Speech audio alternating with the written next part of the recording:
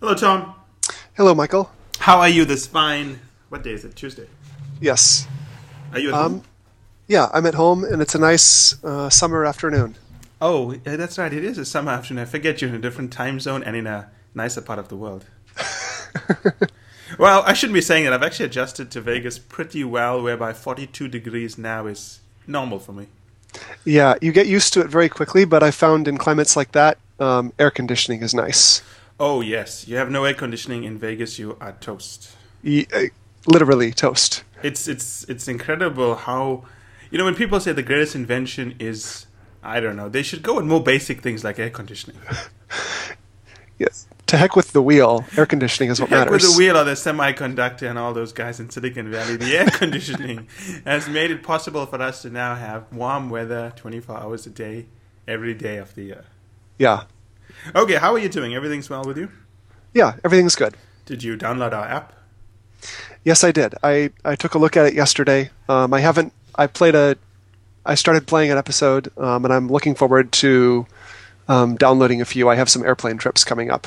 Okay, very good, very good. Okay, excellent. As long as you find it useful, that's the most important thing. Mm-hmm. Let's talk about the topic for today's podcast, right? Yes. So in my head, I had a couple of things I wanted to discuss in the podcast today, but two big ones, right? Well, they're actually all big, I would say. They're all pretty interesting. Let's start with how to manage extreme fatigue stress. Mm-hmm.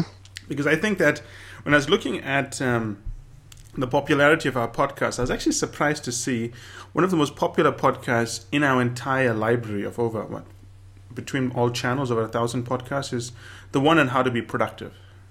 Mm-hmm. I did not think that would be so popular. For some reason, that is, the most popular podcast is the interview with Bill Madisoni. Mm-hmm. Then Kevin. Then I'm number 3, right? So the one on productivity. So I thought that given how popular productivity is, we would do something on how to manage extreme stress and fatigue. Yeah, I think that's an important topic, and it's one that it's often in the background, and it may also be taboo in some spaces, because even talking about it, you might be afraid it raises questions. I think you are very right. I mean, I remember how shocked the business community was when this Portuguese CEO of some major insurance company took time off for fatigue. Which is that's unheard of, right? People said, "What's wrong with this guy? He needs to take time off for fatigue." But you know what? Do you know how much fatigue we go through? I'm going to specifically talk about that. I'm going to do this like a Colin Farrell movie, right? I'm going to talk about an event, and then I'm going to flash to the future and flash to the past. Okay, so we're going to flash forward and flash back and so on, right? Okay. So many of you may know we were recently in the Northeast we had a partner meeting, and we also met other partners. So just partner meetings, right? Mm-hmm. And I'm going to talk about an incident that happened, and then I'm going to move to what led to that event, and then what happened after the event. Okay. Okay. So we were getting ready to take public transport to travel to a meeting, right? Mm-hmm. And I was there, and we were traveling together, and one of our partners, you may know Chris, right? Mm-hmm. Was there. And so Chris was there, and then she starts saying that she's not feeling well. And I say, okay, it's Chris, she's Russian, they won the Second World War, I'm sure she can handle it, right? So I'm not too worried about it. She's quite tough, probably tougher than all the men there. And but then she says, she doesn't feel well. She thinks she's going to collapse. And I think again, she's saying that so we don't harass her too much. But she never exaggerates ever, right? So, and anyway, Chris collapses. Oh my goodness! And doesn't just faint; she has a seizure. Have you ever seen someone have a seizure? So I used to have seizures myself when I was very young, and it's disturbing to be around. Let me tell you something. It's like you have been transported into the movie The Exorcist. Mm-hmm. And you are watching something that your brain cannot compute. Yeah, you don't know what to do. You don't know what's happening. It's actually scary if you haven't been trained to deal with it. I have no idea what to do. Mm-hmm. And nobody there has any idea what to do, right? Because we're not trained for it. That's really kind of shocking thing because we're so highly trained. Mm-hmm. We always tell people, well, we train to handle stressful client situations. But this happens and nobody knows what to do. No, we don't know what to do. I mean, the only use I had there was to put my suit jacket underneath their head, and then the cop told me I don't know what I'm doing, so just to back away, right? so the thing is that having a seizure is very different from fainting. People don't understand they're completely different things. A seizure is like you collapse and then you become a zombie and your body starts doing all kinds of things, right? It's a very scary experience for someone who's never seen that. I've never seen that before. Especially when you see it to someone who's quite tough. Yeah. When you see it happening to someone who's really very tough and pretty much able to do anything, it scares the hell out of you. So Chris had a seizure, and this was very early in the morning. It was before public transport started working. We were ready to go for this important meeting, and the cops stepped in. And I must say the police department did a very good job. I was very surprised at how well they handled it. They had an ambulance there in I think in about 2 or 3 minutes, and they whisked her away. And that was, you would think that would be that, right? But so we go for the meeting, right? And Chris goes to the hospital. So because Chris is a workaholic, and partly due to the trauma of the situation, I took her phone with me. But I also took her phone because I know if I leave a phone with her, she'd be calling me and giving me instructions during the meeting, right? Exactly. She's that kind of a partner. So I thought, okay, I'm going for this meeting, and obviously it's disturbing to watch this, but we have to speak to the client's needs, right? So I go for the meeting, and then I get a call. It is early in the morning; it must have been around 8:15, right? And the hospital says, "Is this Michael? Someone wants to speak to you." Who the hell wants to speak to me? Right? And then Chris is on the line, instructing me on the 3 most important things we need to raise in this meeting. Of course. She finds a phone somewhere in the hospital. She gives me the instructions. Now, truth be told, I did forget about those 3 most important things, so I'm glad she mentioned it to me. But the point I want to discuss is what led to this. Okay. And because I think that no one ever talks about these things because they think it's a weakness. And I don't think it's a weakness. I'm going to talk you through the events that led up to this and, what was going on, right? Because it's quite important to understand these things, right? Okay. So I think that if you look at the events that led up to this, I think it started probably last year, I would say July. Yeah, I think it started in July, right?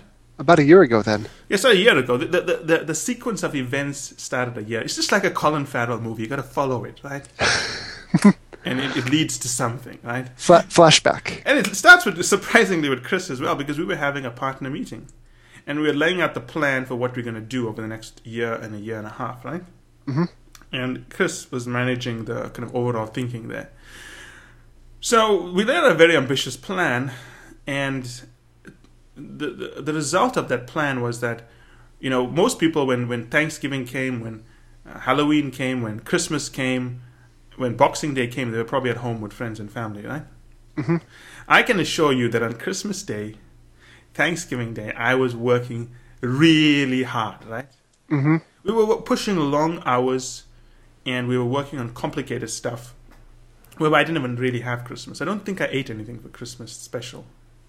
We didn't even go anywhere for Christmas. I didn't go anywhere. I don't know about the other partners, but I didn't go anywhere, right? Somehow I'm not surprised. It seems like you. It seems very you.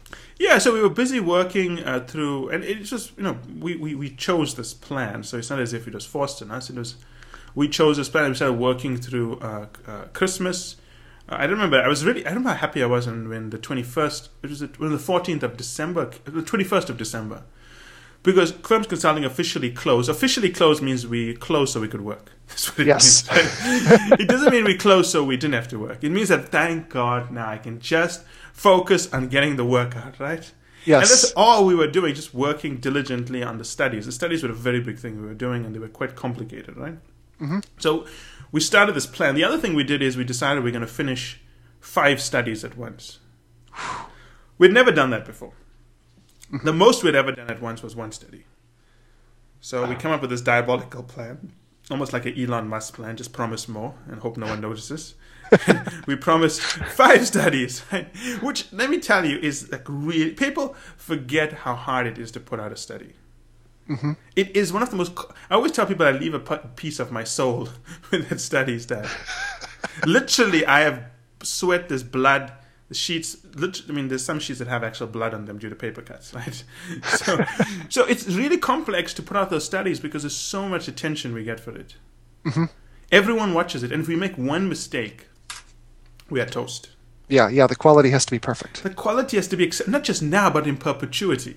You got to remember that this is like watching The Sopranos. It must not just have looked good in 1998. It's got to look in 2016 when you watch the reruns, right? Yes. So that's the kind of stress we were under. Then at the same time, we had decided we were going to move our head office to the United States, which, let me tell you, is one of the most difficult things in the world to do. Yeah, I was thinking about that when you announced it, and there's just got to be so much to do, just physically and even just with all of the partners. Oh my God! Legally, it is a pain in the ass. I can't tell you how hard it is to do this legally. There's so many rules and regulations you have to adhere to. It's very hard to do because you're a Canadian company. You can't just go to the United States. The United States doesn't recognize Canadian companies. You have to create a new company in the U.S. You have to reincorporate. Okay. And then you can't take any of your Canadian stuff into the US because you can't. One company can't give another company stuff for free. It doesn't work that way. So anyway, a lot of rules and regulations which really took up a lot of our time, and not to mention the physical element of moving. Now, granted, I didn't do much of that. Other members of the team worked on that, but I still had to get on a plane and move, right? And that's not fun, right? Arriving in a new city where you don't know anything, you've heard stories about rattlesnakes and scorpions all over the place. You kind of get scared, right?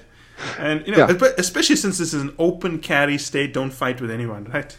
Yes, it in some sense that makes everyone a little bit more polite. Everyone's very polite. I mean, this is really the Southwest is super polite because of things like that, right? Texas, Nevada, and so on. Yeah, people are very polite. I must say, it's not even. I wouldn't say it's insincere politeness. It's just friendly. Yeah. It's a very nice culture. I mean, I think Vegas is a great place. So anyway, we had that going on, right? At the same time, we had a lot of big behind-the-scenes stuff going on with our website. And, the app was coming out. We were working on that. Yeah. And that had a lot of problems with it. You'd think launching an app would be easy, right? Well, it's one of those things that conceptually it's easy, yet the devil's in the details. Man, it is so hard. It is so hard. It is so hard because IT people, I think they are a little bit like divorced parents. They make promises to their kids that they are never going to keep. I don't think IT people are incompetent or they're lying. I don't think they do that. I think that they really try, but sometimes it just fails, right? Because not every client's the same. We have technical stuff in the back end that they could never have predicted. Right. And we have some needs. We're very strict on security that we could never have predicted. They could never have predicted we wanted that kind of level of security, so they have to build all those things in, right? So and there were a couple of other things happening in the back end as well. That was going on. We also had so many programs running. At the same time, we decided that, previous years we've only been able to push out a maximum of 2 programs, and this year we'll push out 14 programs. So you're describing just dramatic expansions and major changes. Yeah, dramatic expansions, major changes. And people would say, "But you're crazy to do that." But I would say, "But why shouldn't you want to do that? You only live once. Why go slow? What is the point? You grow as a person and as a nation when you're in combat, right? I mean, think about it. One way to look at the Japanese attack on Pearl Harbor is it's a horrible day that will live in infamy. The other way to look at it is it mobilized the United States, right? Yes. The Japanese attack on Pearl Harbor, you could argue, was the greatest thing for women's rights. It mobilized the female population, brought them into the cities, put them into the workforce, made them replace men in the workforce. It made women realize they could move to the cities, which totally transformed cities, right?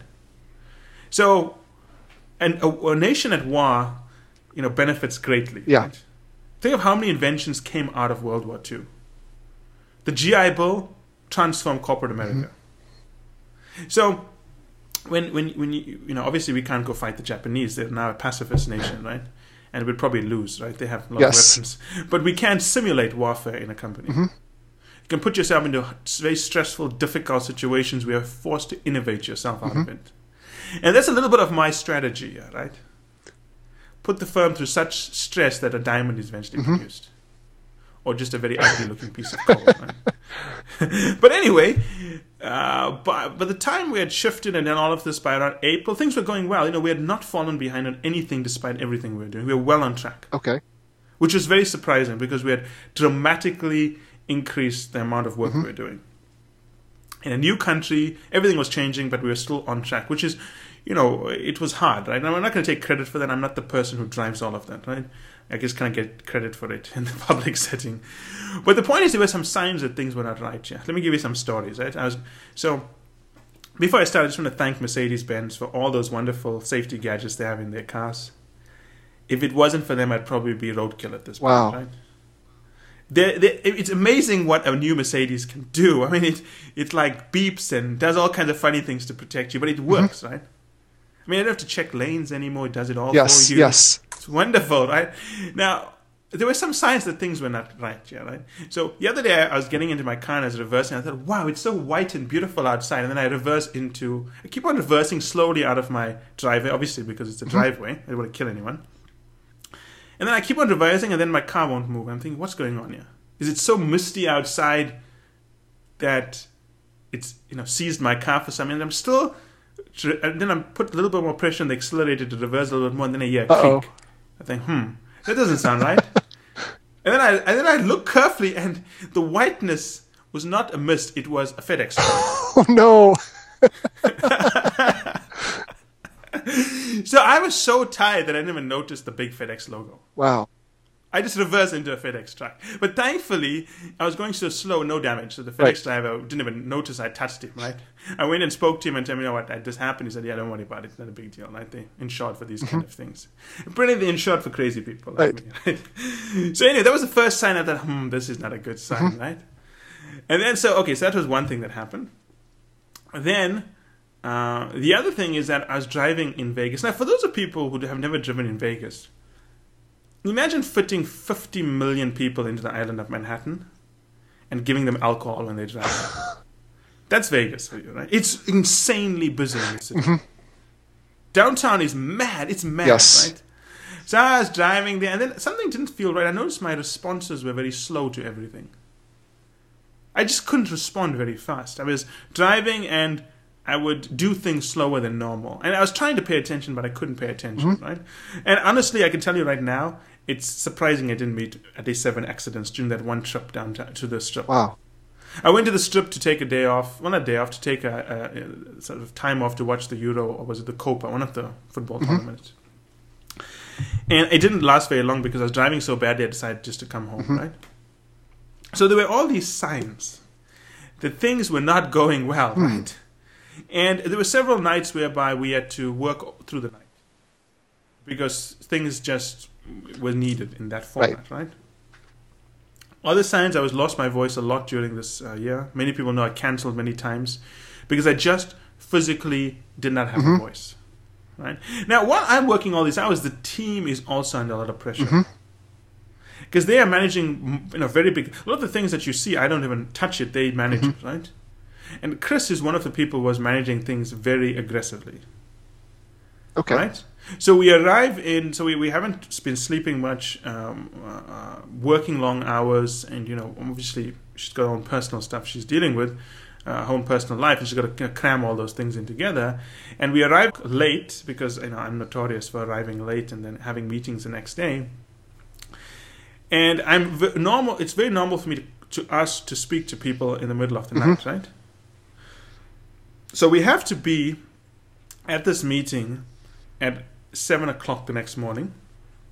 But due to a confluence of factors, including timings, when we get back to the city and so on, we get back very late, but we have to be up at around 4 o'clock the next morning. Right.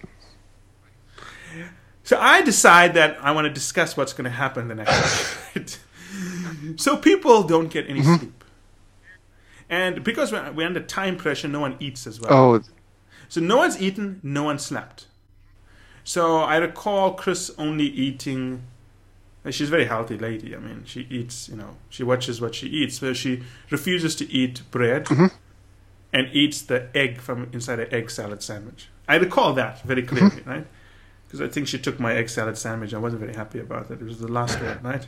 But anyway, so no food. The next day, I don't recall her eating anything at all.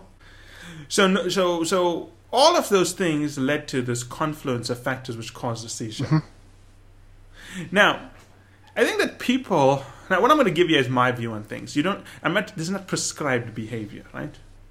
So when I explain things, I don't want people to think, well, Michael is saying this, I'm not going to do it. I'm not saying you should do this, right? This is what I see, and it's the way I run things, and I don't want people to assume that I'm telling them they need to do this. You got to decide what works for you. Mm-hmm. And it could be either ends of the spectrum. Now, one of the rules we have is that we never let a client down, right? Mm-hmm. I mean, it would take a lot. I always tell people when I cancel, it's because I physically cannot do the call. It's not that I know I want to watch football or I feel a little bit tired or blue today. It means I physically cannot do the call, mm-hmm. Okay? Now, you can imagine this. We have a partner who's having a seizure, and I've got to catch a subway, whatever they call it, not subway, train or something. Yeah. Yes, train. Which is, the seizure happened minutes before I had to catch mm-hmm. the train. So I had to make obviously there's a few people there, but I had to make a judgment call about whether I get to the train station and take the train or I stay, right? Now, this is quite funny and scary at the same time. So Chris has a seizure, right? And, I mean, I don't know what to do. No one knows what to do, right? This is like all new for us. We're not doctors, right? We are terrified, right? What if we caused this? What if we did something here, right? But worse, what if the person dies? A seizure, you don't know what's going to happen. Yeah, right? exactly. I've heard of people dying. Or they're becoming something happens to them that they never recover from a seizure. So, to be honest, I'm maybe laughing about this, but it's absolutely terrifying when you see someone who's pretty tough have a seizure. If I had a seizure, people would not worry because I'm kind of frail and fragile, right? But Chris is tough, right? She's not someone that, backs down from anything. Mm-hmm. So anyway, Chris has a seizure. So we are now with the cops, and the cops say, don't touch the lady, mm-hmm. right? When the cop removes the clip from his gun, I decide to pay attention, right? So I just back off, and everyone else backs off because the cop said back off, right? Yeah. So anyway, the ambulance is on the way, and Chris remarkably comes out of a seizure. Mm-hmm. Right? What do you think is the first thing Chris says? No, it's going to be work related. It's going to be work related. Are we ready to go for the meeting? Right? Something along those lines, right? And then I explained to her that, look, we are going to cancel the meeting. No one's going to go to them. Nobody's going to go to the meeting. We're all going to come to you. We're going to come to the hospital with you and spend time. We said, are you mad? Something along those lines. Someone's going to the meeting. Either you are going to the meeting or I'm going to the meeting. Right? So anyway, obviously one of us, I can't let her go. And I'm the most senior one there. So I said, okay, I'm going to go mm-hmm. to the meeting. Right? So you go there, and everyone else who needs to be there will be with mm-hmm. you. Right? Now, it comes down to a philosophy. We have a philosophy that the client always comes mm-hmm. first. So I go for the meeting. The client, knows Chris very well. They expect her to be there. And they ask what happened to Chris. I say, no, Chris is feeling a little bit ill, so she couldn't come through. We don't tell them about the seizure. It's not important, mm-hmm. right? They shouldn't even know about that. Right. But the point I'm trying to make is that it's our philosophy that no matter what happens, we will be at a client meeting, mm-hmm. right? And clients know that about us. That's one of the reasons clients want to work with us, right? Because they, most people when you interview them and you ask them, how committed are you to the company? They'll always tell you things that nothing will stop me from serving this company, right? Mm-hmm. But what they mean is there should be an asterisk next to that, and there should be a footnote saying unless it was personal. That's what they really mean, right? Because as soon as something personal happens, they will say, "Oh, the company is a separate entity. I shouldn't work my whole life. I'm just going to take care of myself." But our philosophy is actually quite different. Mm-hmm. Our view is that nothing will stop us to be at the meeting.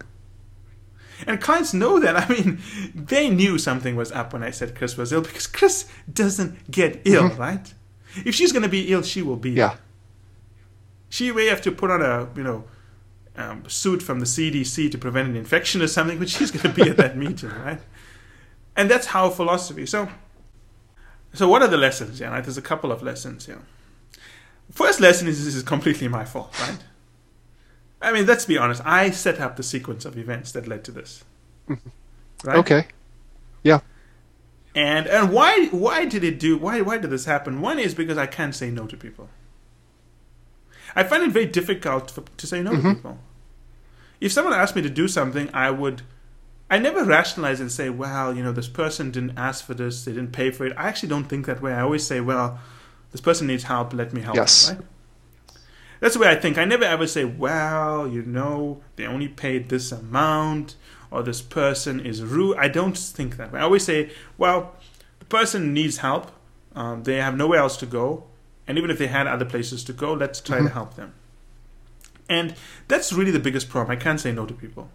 So someone send me something, even if I have important stuff to do, I will cancel it just to see through their stuff and rearrange other things. Do you know how long it takes me to watch a movie? Guess how long it takes me to watch a movie? Oh, so it's certainly not going to be 2 hours. It's going to be longer than that. Is it? It's going to take 7 hours. Because every time I get an email, I'll pause the movie. I'll go respond to the email. And then I'll go watch the movie again. Then I'm thinking, what if he responded to the email I just sent him? So I'll pause the movie again to go check my email, right? And I do that for everyone. But then, but this is what led to the sequence of events that led to all of this. I take on too much. And then I also then have very ambitious goals for the firm, so the team ends up taking on too much. Now, one of the decisions I made over the last few months is that this is not healthy. Okay. Right? Not physically, but healthy for the firm. And to understand this, I got the insight from a 1982 movie. Do you know which one? No.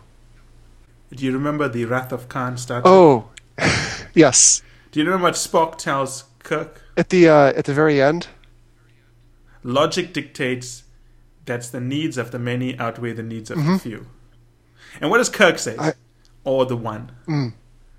The needs of the many the needs of the many outweigh the needs of the few, or the one, right?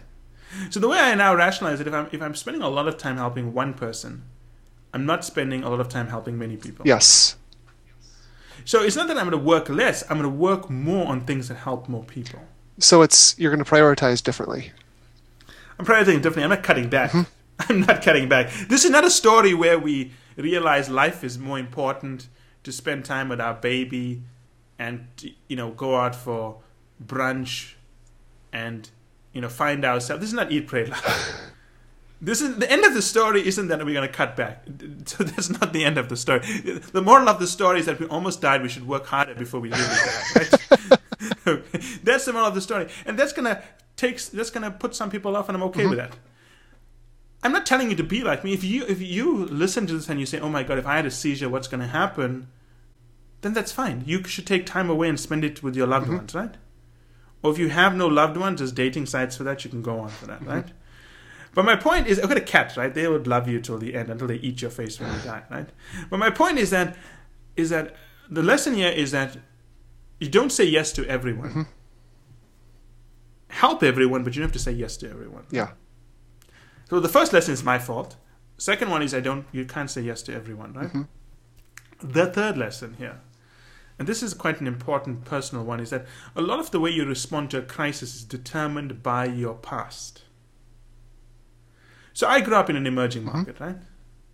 No matter how wealthy I will ever be, and I mean, I don't even take a salary from Firms Consulting, right? It's not like I do it for the money. No matter how wealthy you will ever be, or I will ever be, I still remember what it was like to grow up in an emerging market. And so no matter what happens, no matter how much I have, I always think I'm going to lose it. So my underwriting philosophy is that you can't rest, because you could lose it. Other people may have a different underwriting. You will, for example, your underwriting philosophy is going to be completely different.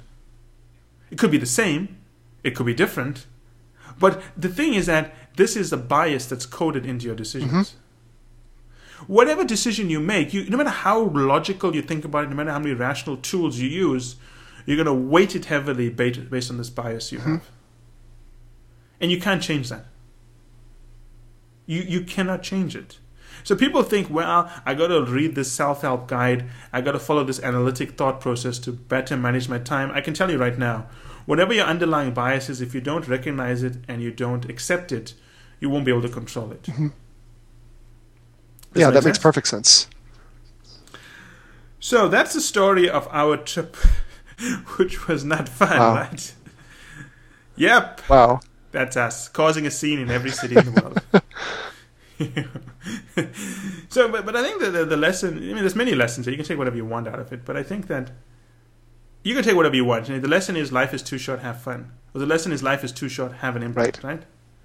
Or the lesson is life is too short and you can't do anything about it. It doesn't matter what lesson you take out. Take a lesson out of it. And for me, the lesson is that, many of them, but the other one is that when you, at a certain point, it's not about you, it's about the organization you have. If you do things and are quite ambitious, make sure you've invested enough in the organization. That makes sense. Because if they can't, follow the pace you're setting, it doesn't matter what pace you've decided to set. Yeah, and then the final one I would say is that this is quite interesting. It's something I've learned over time.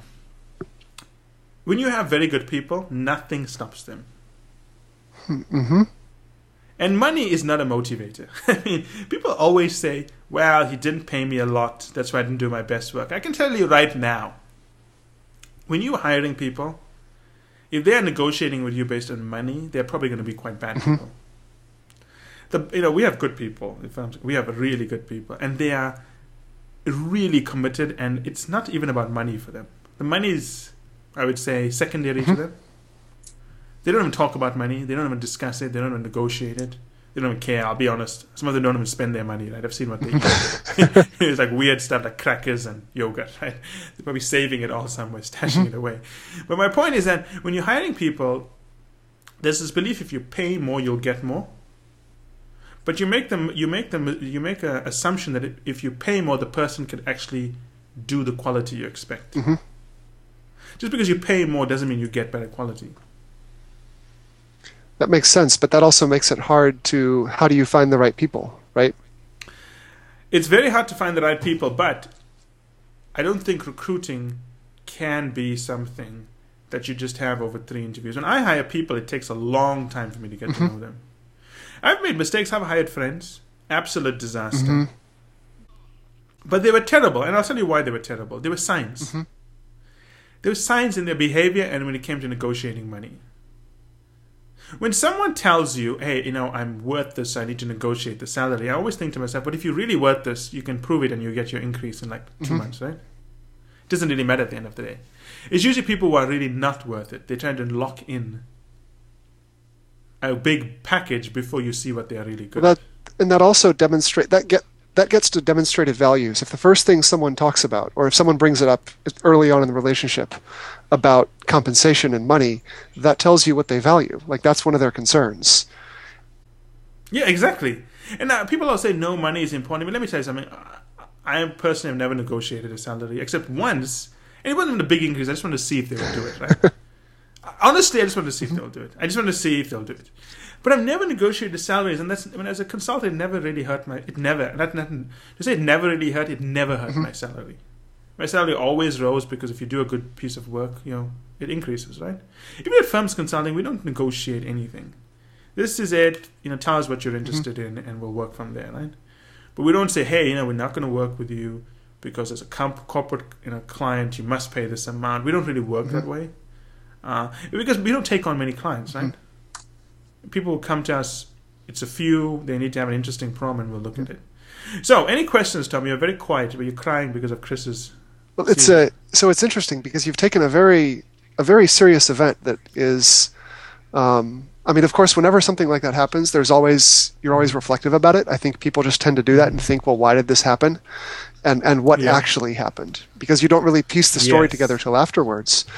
But the other thing is, it's interesting that you're coming out to talk about it, because that gets back to that point of bringing this stuff up can feel like you're exposing a weakness. And I feel like there's a common perception that discussing a weakness makes you weak, when I think it doesn't, and it's actually the opposite to a degree. And this is another reason that this is useful. A firm is defined by the stories it tells about itself. Yes. Now, can you imagine, this is a story people at Firms Consulting are going to be talking about when we hire people in the future, when we hire people, anytime. when we work with, this is, so we're going to talk about the story of Chris and how she had a seizure and how she managed that, and how when we say we will get the job done, nothing will stop us. Right? Exactly. 300 years from now, they'll embellish the story. The marketing department will do that. And create all kind of things about it never really happened. But the real story is actually good enough just by itself. And obviously, I'm hiding some details because, you know, some of the things are put confidential. But everything I've said is 100% true, not even slightly changed. And this is the stories we tell about ourselves. And the type of stories an organization tells about itself tells you everything you want to know about that organization. Yes, yes. We're not celebrating the time Chris closed a major deal and screwed a client out of $100 million or whatever it was. Right? We don't tell stories about that. We don't even want those kind of stories to say. And if someone did that, they'd probably be fired, right? Right. The stories you tell about yourself determines what kind of organization you'll be. You always remember the story about John Mack. You know John Mack? The name rings a bell, but no. John Mack was the CEO of Morgan Stanley. Okay, that's why. He replaced Philip Purcell, right? And there's a very nice story that people tell me about John Mack. Apparently, when he was, I'm not sure if he was CEO at this point or he was head of the trading desk. He walks into the lobby and he sees a pizza guy there, right? Deliver pizza. And he says, okay, good. Delivering pizza. This is going to get a free slice somewhere down the line. And he walks away and he comes back, I think, an hour later or something like that, and he sees the pizza guy there. And he asks the pizza guy, who are you waiting for? He goes and gets the trader, and he dresses him down for being disrespectful to the pizza delivery guy. That story says everything you want to know about that CEO. Or the story about, Hank Paulson, the CEO of Goldman Sachs, who became Treasury Secretary. Yeah. He had a policy of never buying new clothing, and he would always talk to the cleaners if he was in the office and they came through late at night to clean. That's the story you hear about Hank Paulson. That's all you need to know about the CEO. Yeah, and the CEO is, not just setting the tone, but defining the organization. And now the key thing is that the CEO cannot decide what stories are told about them, right? The organization looks at the story and says, well, this story perfectly exemplifies the CEO. If he was a jerk, they'll tell stories about what a jerk he was. Well, so this means since you can't, as a CEO, you can't pick your stories, you can only pick your actions. And so you pick the actions. You can pick your actions, like the story about Chris. I mean, I chose many stories, but for me, that exemplifies her character. Yeah. Nothing is going to stop this lady, right? The Germans learned this the hard way during World War II, right? And it is true. The Russians are a determined nation. Right? I should hire more Russian partners. That's the moral of the story. Okay, let's stop there. That was a long one. Okay. Hopefully I didn't bore you to Great. death. No. Okay, let's stop there, right?